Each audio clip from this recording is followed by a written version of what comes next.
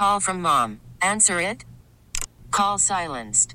Instacart knows nothing gets between you and the game. That's why they make ordering from your couch easy. Stock up today and get all your groceries for the week delivered in as fast as 30 minutes without missing a minute of the game. You have 47 new voicemails. Download the app to get free delivery on your first 3 orders while supplies last. Minimum $10 per order. Additional terms apply. I'm Sandra, and I'm just the professional your small business was looking for. But you didn't hire me because you didn't use LinkedIn Jobs. LinkedIn has professionals you can't find anywhere else, including those who aren't actively looking for a new job, but might be open to the perfect role, like me. In a given month, over 70% of LinkedIn users don't visit other leading job sites. So if you're not looking on LinkedIn, you'll miss out on great candidates like Sandra. Start hiring professionals like a professional. Post your free job on linkedin.com/recommend today. Are you caring for an aging parent? Are you searching for answers? Welcome to Senior Care Live, a program dedicated to you, providing information, education, and resources, helping you become the best caregiver you can be. I'm your host, Steve Keeker.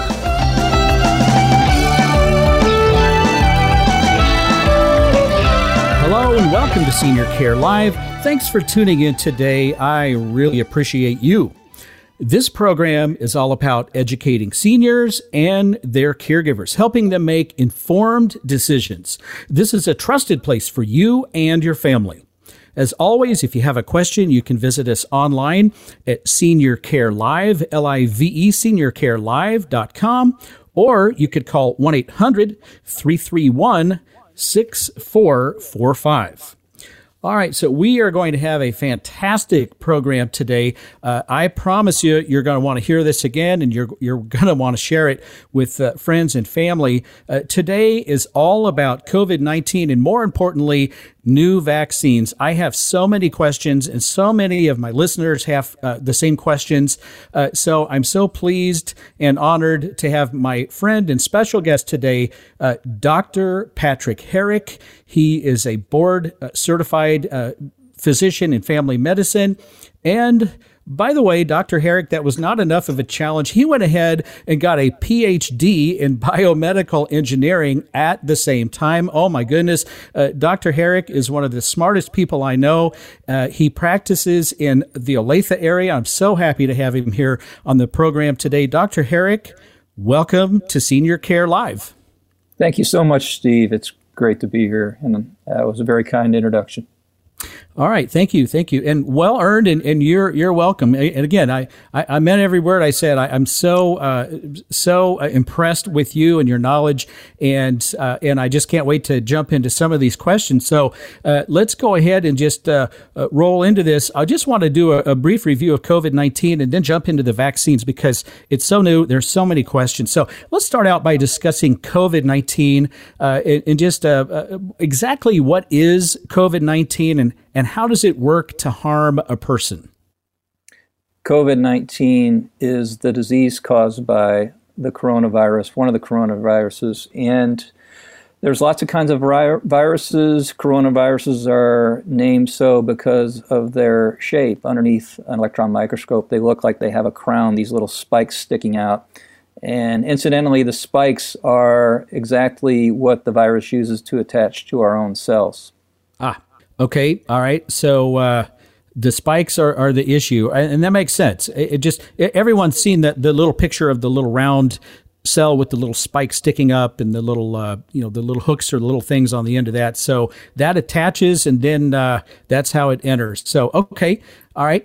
And why do some people literally become they're asymptomatic? They have no clue they have this virus, and to others it is literally lethal. Why is there such a difference in reaction from one person to the next?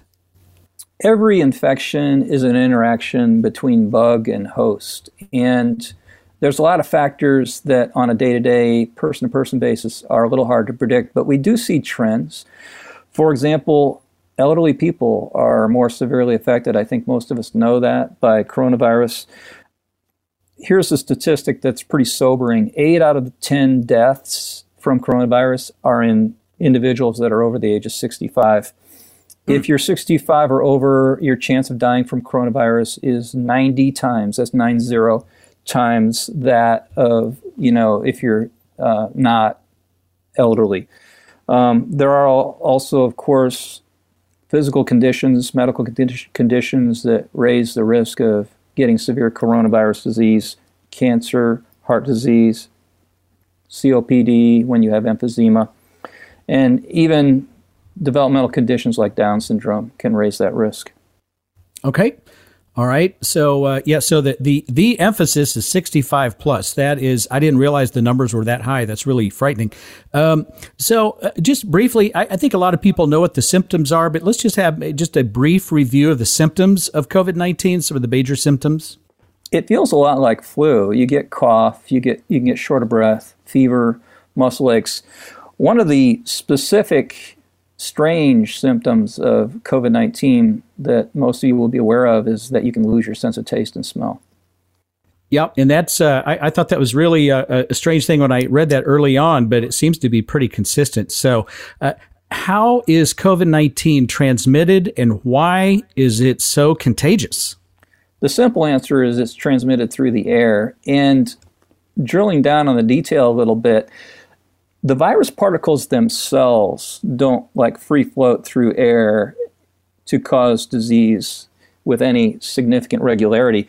They're riding on respiratory droplets, which are microscopic water particles that we all expire when we breathe from our lungs.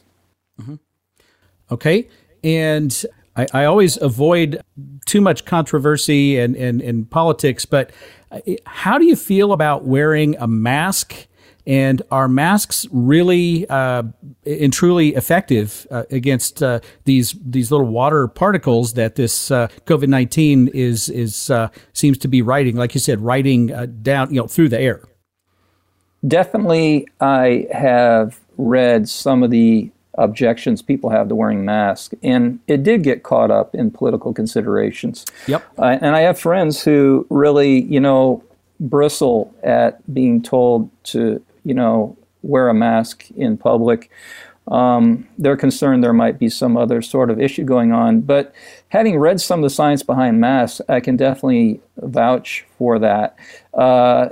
People have Googled the size of the virus and the size of the pores in a mask and said, hey, that virus is much smaller than the pore in a mask. But what we're forgetting is that the virus does not free float in air. It rides on the respiratory droplets, which are a lot bigger. And those droplets are about the size of a pore in an ordinary paper mask. Now, the interesting thing is that there's electrical charges on those droplets, and there's opposite electrical charges on the mask. And it's just static electricity, tiny bits that we cannot detect with ordinary sensation. But the net effect is you're sending a negatively charged water particle down a tunnel. And, the mask looks like a long tunnel to these respiratory droplets by the time you get on that microscopic scale. And so the mask is opposite charge. So it'd be like me trying to run down a 100-yard dash with a Velcro suit, and the tunnel is barely bigger than the Velcro suit. Mm-hmm. So, and I would add to that if I were drunk, because the respiratory particles are randomly moving. So I think by the end of that tunnel, I'm not going to make it out. You're not going to make it out of there. That's right. Okay. So and, wearing the masks. I might add just one more thing. Sure. As you know, in the medical practice, we've been around this almost every day. Yeah. And, I have stuck these Q-tips down people's noses to do the test, and we go in there with our mask, and I am not sick yet. That's excellent. That is excellent. Now, how effective? So I think the answer is wearing a mask, wearing the right mask, is an effective deterrent from particles coming in, as well as you expelling particles out into the air, like you said, riding a water droplet to land on something. So, right. So that's really good to know. I've never heard it explained like that. That is fantastic.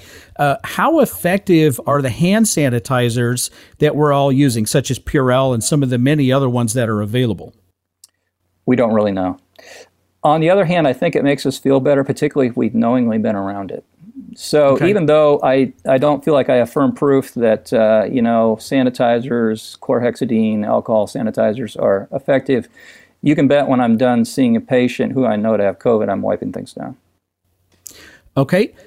When you contact COVID-19, what is the dormant period and when are you actually contagious? And how long are you contagious and when are you not contagious? So what does that time frame or that cycle look like? Right. So the ultimate end of that, say the range would be 2 to 14 days, but much more often it's more like 2 to 7 days after exposure that you would begin to develop symptoms. All right. And then how long are you contagious? I mean, are you not contagious after 14 days or what does that window look like? Right. So after exposure, if you've not been ill by 14 days, and actually they recently shortened this to 10 days to try and make it easier for people. And then there's a fine print that if you've been exposed, you don't have symptoms, and you get a test 5 days after exposure, and that's negative, then you can actually cut it short to even 7 days after exposure if you don't have symptoms. That's really good to know. Now, a lot of people are calling their doctor's office requesting a test. When should someone request being tested? Right. Certainly, if you're having symptoms that are subjective, if you've had a known exposure, and you're concerned you're exposing others, I think that's a really good time. It is good to realize that due to that incubation period, that it may not show up, say, the first day or two. An ideal time that has been suggested if you've been exposed but are not having symptoms is 5 days after exposure. Okay. And how just briefly, I would love to know your opinion on how accurate are these tests? Pretty good. If they say you've got it, you've got it. Some tests are better at picking it up than others. The PCR tests are the best at picking it up. The PCR test? Okay. Yes. All right. And Dr. Herrick, we'll have I have so many more questions after the break, but first, let's not forget about the Senior Care Live question of the week. The new COVID-19 vaccinations alter your DNA. Is that statement true or false? We'll have the answer coming up next. You're listening to Senior Care Live on the Senior Care Broadcasting Network. For more information, call now, toll free, 1-800-331-6445. Operators are standing by, 1-800-331-6445. I'll be right back.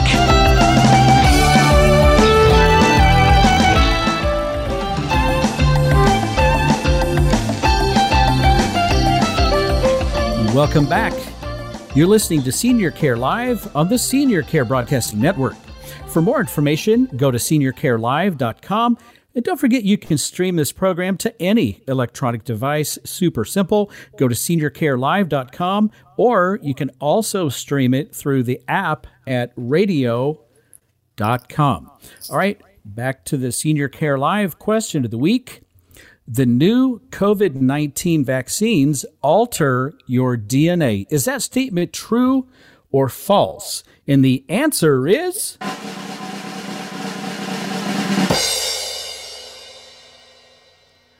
false. The answer is false. And Dr. Herrick, what about the belief that the vaccine alters your DNA?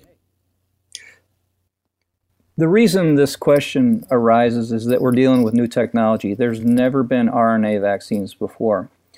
So the information in our cells, the programming of our cells is in our DNA, right? Mm-hmm. And the information gets passed from DNA to RNA and then from RNA to proteins. And proteins make up our structures. That's how the genetic code gets interpreted. That direction of information is almost always from DNA to RNA and not vice versa. So that's one reason why the RNA vaccine won't get incorporated into our DNA. Okay. All right. Excellent. My friend and special guest today, Dr. Patrick Herrick, board certified in family medicine, and also has a PhD in biomedical engineering. Dr. Herrick, I'm not sure if I can even spell biomedical engineering, but I know you have a high level of expertise in understanding the trials and the vaccines and how they work and questions and concerns, et cetera. So again, I really appreciate you being here today. We left off talking about tests. How do you feel about these quick tests? So, for example, I actually toured a senior care community over the Christmas time break there between Christmas and New Year. I had a simple nasal swab. We did not go deep at all. 15 minutes later, they said I was good to go. I just had a feeling I didn't feel like that was a rock solid test or result. Are those quick tests? Are those things accurate? I think they have their place. They're really good for mass screening. For example, I recently spoke with someone at one of the local pharmacies and asked them how many they're doing in a day. They're doing like 30 some a day. And we just can't do the deeper tests, the more careful tests that quick. I think if someone had an exposure or had suggestive symptoms and they had someone in their house who was really at high risk, they may, however, want to go get the more careful test at their doctor. So the rapid test is the antigen test, and the more careful test is the PCR. And when we culture for those, it goes deep. Okay. Yep, absolutely. So do we have enough tests now as far as, are enough tests available? I know that's been an issue. Is it still an issue, or do we have enough? Right. Early on, I had someone who was ill across the state line, and I actually had to go to Jackson County Health Department to pick up a test. That was, last March. But now we have plenty of tests, and it's just crazy how many we're processing. Okay. All right. Excellent. So let's go ahead and move on to the vaccines. These new vaccines are now available from, at least initially here, from Pfizer and Moderna. And it's my understanding that the vaccine does not contain inactivated virus. So exactly how do these new vaccines work? Right. Again, this is new technology. And at first it caused me some trepidation, but the more you learn, the more I think you get enthused about it. So a traditional vaccine works by you have what you want to become immune to and you inject it into somebody and then your immune system reacts to it. The way an RNA vaccine works is that you inject the RNA, your own cells take up that RNA and translate it into protein, what protein you want to become immune to, in this case, the spike protein that studs the surface of the coronavirus. So our cells are producing that spike protein in response to the RNA vaccine.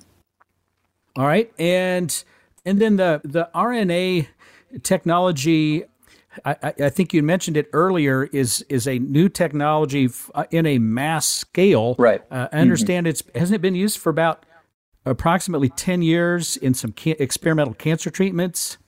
When we say new, we have to be careful what we say. And yes, that's true. It has been used in those. And in fact, there are companies, including Moderna, developing anti-cancer vaccines with RNA. Gosh, I hope they are successful with that. That would be fantastic. So I guess maybe one of the huge questions here is the vaccine safe? Yes. So go ahead. Okay, and so your answer is yes, and I think so many people would agree with that. But I'm still a little bit nervous about it, to be honest. What about the absence of any long-term studies? Should we be concerned about that? Right. So the benefit of long-term study is it allows you to say, okay, we have less people hospitalized, less people dying. 5 years down the road, here's what happened. And the problem is, in a pandemic, we don't have 5 years. Yeah. Okay. I know that a lot of people have, and this isn't to poo-poo the vaccine or try to discourage anyone from getting it, but what are some of the concerns that are out there about the vaccine? My own path on this was when I learned that both new vaccines were RNA vaccines, and I knew that our own cells would be producing the spike protein, at least temporarily. I wanted to check that out. not only for myself, but for my patients, and we have a number of patients, and I wanted to have the right answer for them. So I'm an ordinary doc, but I ordered new textbooks, $700 worth of textbooks. I did a search in what's called the National Library of Medicine twice. I read all the vaccine articles that were on the New England Journal of Medicine website. That's the most prestigious medical journal in the world. Took notes, read each article twice, took notes, organized the notes. And after 13 hours, it was about 11:30 on New Year's Day, I had all my concerns alleviated. All right. That is, and I'm going to trust you on that. Yes. So, I guess I didn't discuss specifics, but if you have a specific question, I'd be happy to answer. So. Okay. All right. So let's first touch on this one. Why are all of these new vaccines just so effective? Like 94 and 95%. I mean, it doesn't get much better than that. When you think about the flu vaccine and some of the other vaccines, they're nowhere close to that. Why are these vaccines so effective?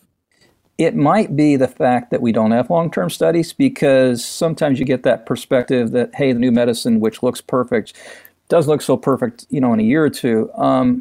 We do have two very good studies that show that at least in the short term of the study, you had 94%, 95% in the other study protection from getting ill. So the people did not develop symptoms of coronavirus, and they did not test positive. Okay, and that is just so exciting. We're visiting today with Dr. Patrick Herrick, board certified in family medicine, and also has a PhD in biomedical engineering. And Dr. Herrick, I didn't realize that you ordered $700 worth of books. You did all of the, a deep dive into all of this. And if you're comfortable with the vaccine, then so am I. Thanks for relieving, some of my anxiety about that. And Dr. Herrick, hang on, because we're going to have a whole lot more coming up next. You're listening to Senior Care Live on the Senior Care Broadcasting Network. For more information, call now, toll free, 1-800-331-6445. Operators are standing by, 1-800-331-6445. I'll be right back.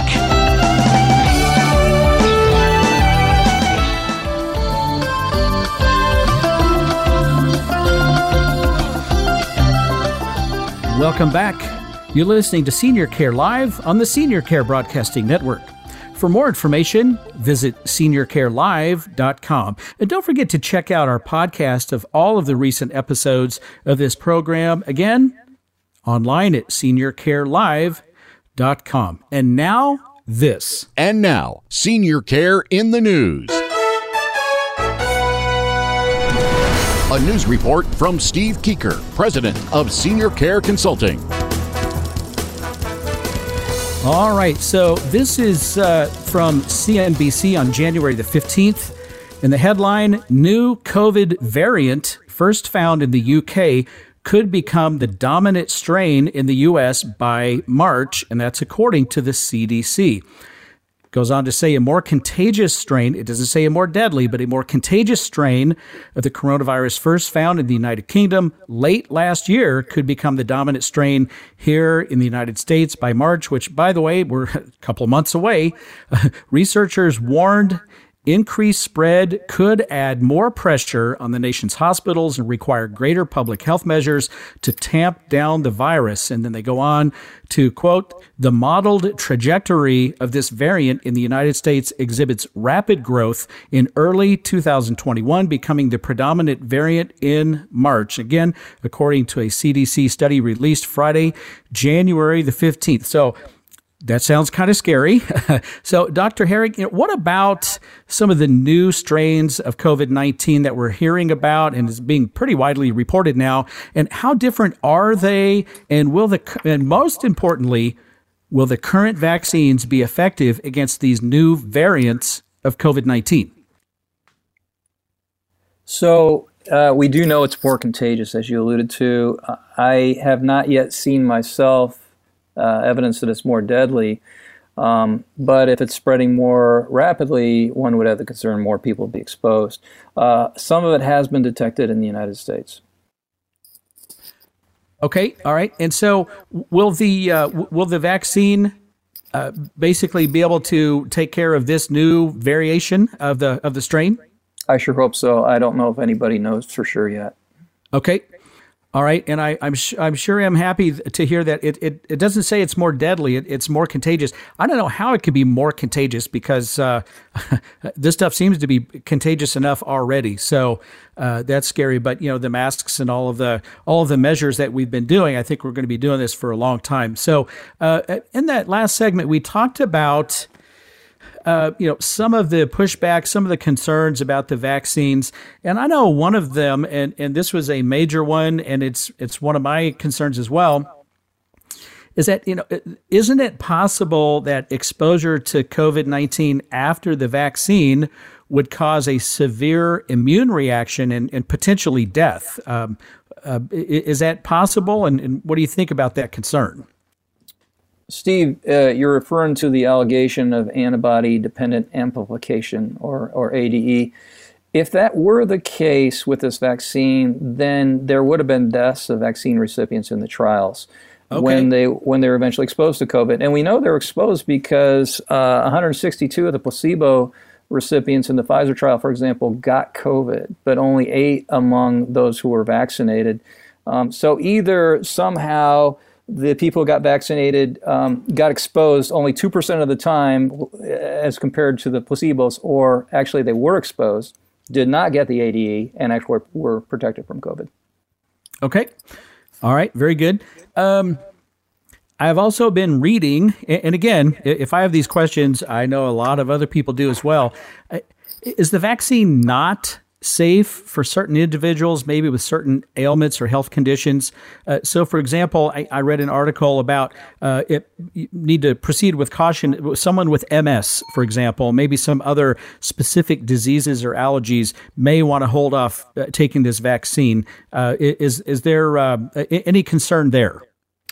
Not with MS or other autoimmune diseases. One reason is that people with MS and other autoimmune diseases are often on meds that suppress the immune system, so they are actually at risk of getting more severe COVID. Okay, and that makes sense. Okay, here's another one. Can a pregnant woman take the vaccine? And first, we'll just stop at that.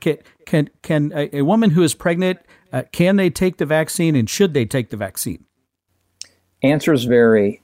On the one hand, it's a new medicine. We're always careful about what we give to pregnant women. Thalidomide was the ultimate example of that. That's the first time we were aware that environmental agents could cause birth defects. And so we don't really know. On the other hand, CDC and American College of OB-GYNs have been encouraging pregnant women to consider getting the vaccine. Okay. And by their very age, they're going to be in the much lower risk category anyway. So they have that going for them as well. Another concern is, will the vaccine cause infertility in women? That's another allegation that's out there on the web. And so one way to answer that is that if that were the case, then women who got COVID disease, who also have the spike protein inside their body, would become infertile. We've not seen that. Okay, that's good. That's encouraging. So what would be considered too young to take the vaccine? I don't know how much study there's been in younger individuals, school age, down to toddlers, et cetera. What age is too young to take the vaccine?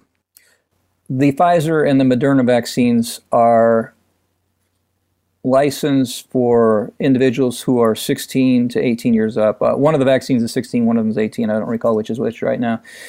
And so we don't have approved vaccines for kids right now in the United States. Children's Mercy is recruiting kids for a trial if their parents are interested of COVID vaccine in children. Okay. All right. That's interesting. All right.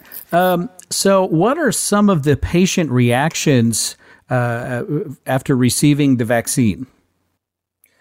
Mostly local soreness. It is possible to have a severe allergic reaction, one where you would say need an EpiPen.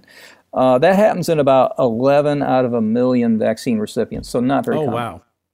Okay. All right. And so for example, my kids, especially one of my boys, has severe peanut allergy or reaction, and so I would be a little bit concerned. But if we're just barely seeing that, I assume after you get the vaccine, do you have to wait for a while to be observed for potential reaction? Right. The protocols are calling to watch people for about 20 minutes afterwards. Okay. So if you're going to have a reaction, it's going to happen pretty rapidly. That would usually be the case. Okay. All right. And why do you need 2 shots, and why 3 weeks apart as far as these vaccines? Most vaccines need a primary series to become immune. For example, with DTP, you need 5 of those by the time you're 5 years old. So the experts who do the studies to determine what dose works found that one to work. Okay. And I'm sure that was part of the testing is, what is the ideal time frame between that first vaccine and then that second vaccine. So, and maybe this isn't known because of the lack of the long-term studies, and I know it's being, fully studied now and will be for years, but after being fully vaccinated, will you have to take additional booster shots in the future or periodically? That's unknown at this point. I would hope not. Okay. All right. And who should be prioritized? And again, I hate it when we're talking about life and death, and we have certain segments in our population politicizing this pandemic. I hate that with all of my being. But I appreciate that. Yeah, who should be prioritized when receiving the vaccine? Right now, Kansas, I practice and live in Kansas, is prioritizing healthcare workers and also long-term care workers and even starting with long-term care residents.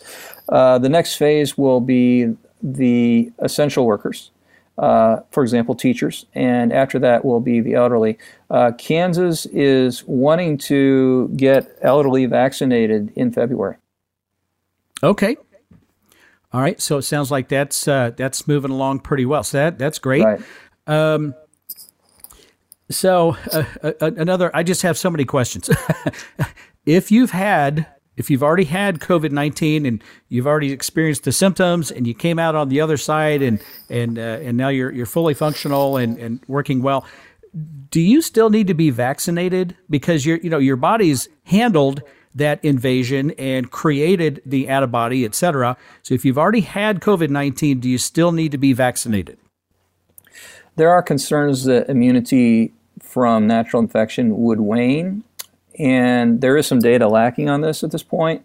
But right now, the experts are recommending vaccine for people who've already had a case. On the other hand, when we're still in this early stage of not having enough vaccine for everybody, if someone has had COVID, they may want to allow someone with a similar or even lower priority to go ahead and get that vaccine in front of them. That's an individual decision. And that makes sense because you have some level of protection just naturally occurring, and maybe you take a seat maybe a little bit later on down the road on that priority level. So, all right, Dr. Herrick, thank you so much, and we'll have more coming up next with Dr. Patrick Herrick, board certified in family medicine and PhD in biomedical engineering. This is fascinating. I hope you're enjoying this as much as I am, and we'll have a lot more coming up next. You're listening to Senior Care Live on the Senior Care Broadcasting Network.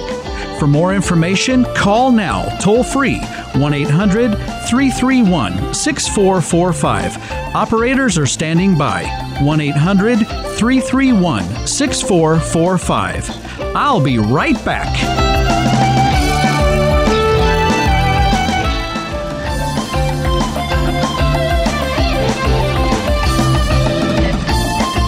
Welcome back. You're listening to Senior Care Live on the Senior Care Broadcasting Network. For more information, go to seniorcarelive.com. All right, back with my friend and special guest today, Dr. Patrick Herrick, board certified in family medicine and has a PhD in biomedical engineering. And Dr. Herrick, this has just been fantastic. I could have questions maybe for 3 or 4 hours, so we'll keep it to an hour. They're good questions. But, thank you. So another question is, if you've had COVID-19, can you get it again? Rarely, yes. It does not happen very often, but it's possible. Okay, all right. And if you've been vaccinated, can you still spread COVID-19? That's never been shown to happen, but I think out of an abundance of caution, the experts are recommending that we don't immediately drop the masking and distancing measures once we've had the vaccine. Okay. So that was my next question. If you've been vaccinated, do you still need to wear a mask? So out of an abundance of caution, I think that's the key phrase there. Still do the social distancing, wear the mask, et cetera, just to make sure until we know for sure, which I think is going to take more of that long-term study and just to confirm. I would think if you've been vaccinated, you should be okay. But I mean, none of us really know that. So out of an abundance of caution. Right. I can tell you that, a lot of times when I see people who catch it, they're catching it by eating with a friend or family member. I can tell you that I'm going to definitely relax about eating with friends and family members once I get the vaccine finished. Okay. All right. That makes sense.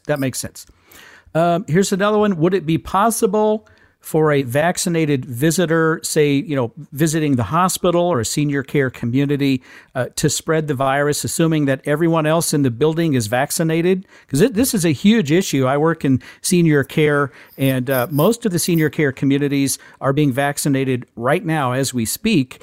So if I'm vaccinated and I want to go see my elderly loved one in, say, an assisted living community or long-term care community, and everyone there is vaccinated, is it still possible to carry that virus in with me and put someone at risk?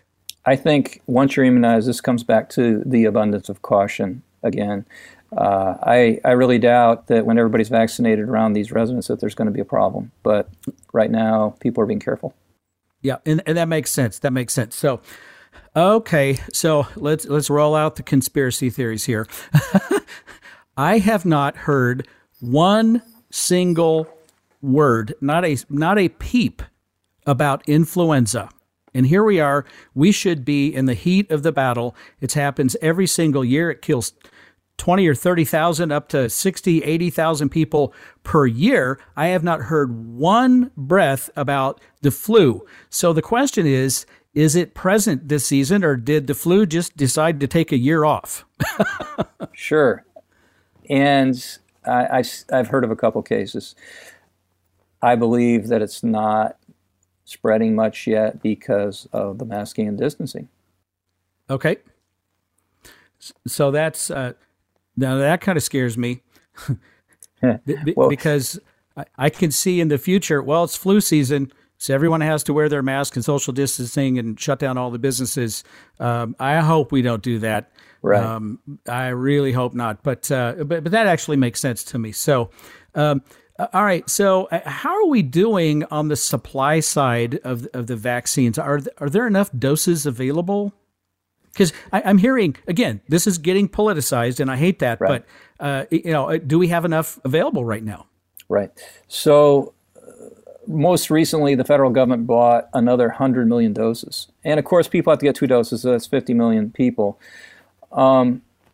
The interesting thing is that this vaccine being developed in such a short period of time is amazing. It's like the equivalent of a wartime effort. Those who were in leadership positions during this time, I think, really did an amazing job.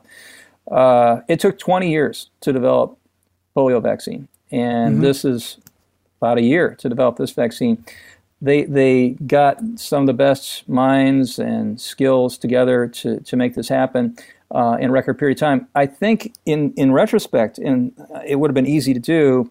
What they didn't think of was supply chain. Yeah. Okay. That makes sense.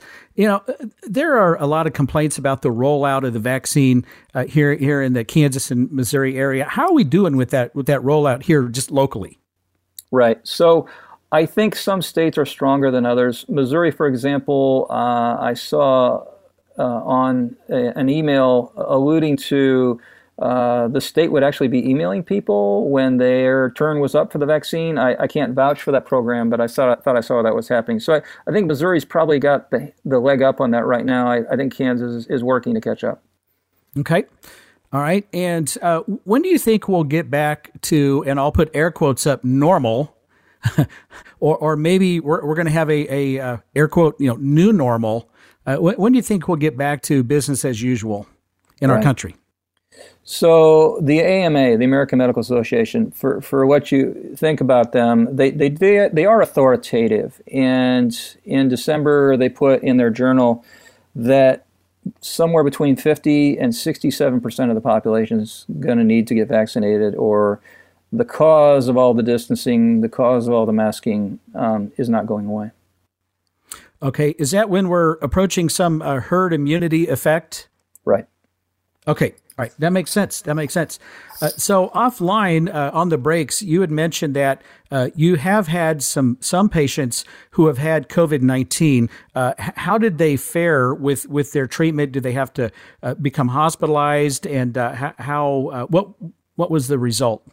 Right. So definitely there are docs who see more COVID than I do. In our experience as a primary care practitioner in the suburban area, we've had, by my informal count, 85 people with COVID, 7 of those hospitalized, 2 deaths, one yesterday. It's an issue. Okay. And I understand that one of your patients kind of breaks the mold a little bit, and it sounds like that patient was on the younger side. Right. Yeah, we did have a 29-year-old in the intensive care, and it got close to ventilator. We were quite worried for her and her family. Yep. But it sounds like she pulled out of that, so that is fantastic. And so I guess, let's go ahead and just wrap it up by some final thoughts from you on this whole issue of vaccines and COVID-19. Sure. So, it can be something to get anxious about. There's been a lot of anxiety in our population, both in terms of worry about the disease, worry about how we're responding to the disease. Are we overdoing it? And I think the speed of vaccine development is the most positive thing. If you're a believer in free enterprise, this is, free enterprise companies at work developing these vaccines. They did, of course, have some federal help. But there's some reality to the epidemic, and I think the good news is we now have medicines that work against it. We've got remdesivir, we've got steroids, we've got an antibody treatment that can help when you get disease if you're not yet in the hospital, like the Regeneron the president received, and now we've got the vaccine. Yeah. Okay. All right. Excellent. So it sounds like we still need to proceed with caution, but the good news, the encouraging news, is that a normal will happen. As slow as it seems, this has been lightning fast. Public-private partnership has been nothing short of breathtaking and spectacular. So, all right, Dr. Herrick, thank you so much for taking time out of the day to share your wisdom and knowledge with our listeners. I really appreciate it. Would love to have you back at some point in the future. Thank you, Steve. It was great to visit. All right, I'm your host, Steve Keeker, and I wish you grace and peace.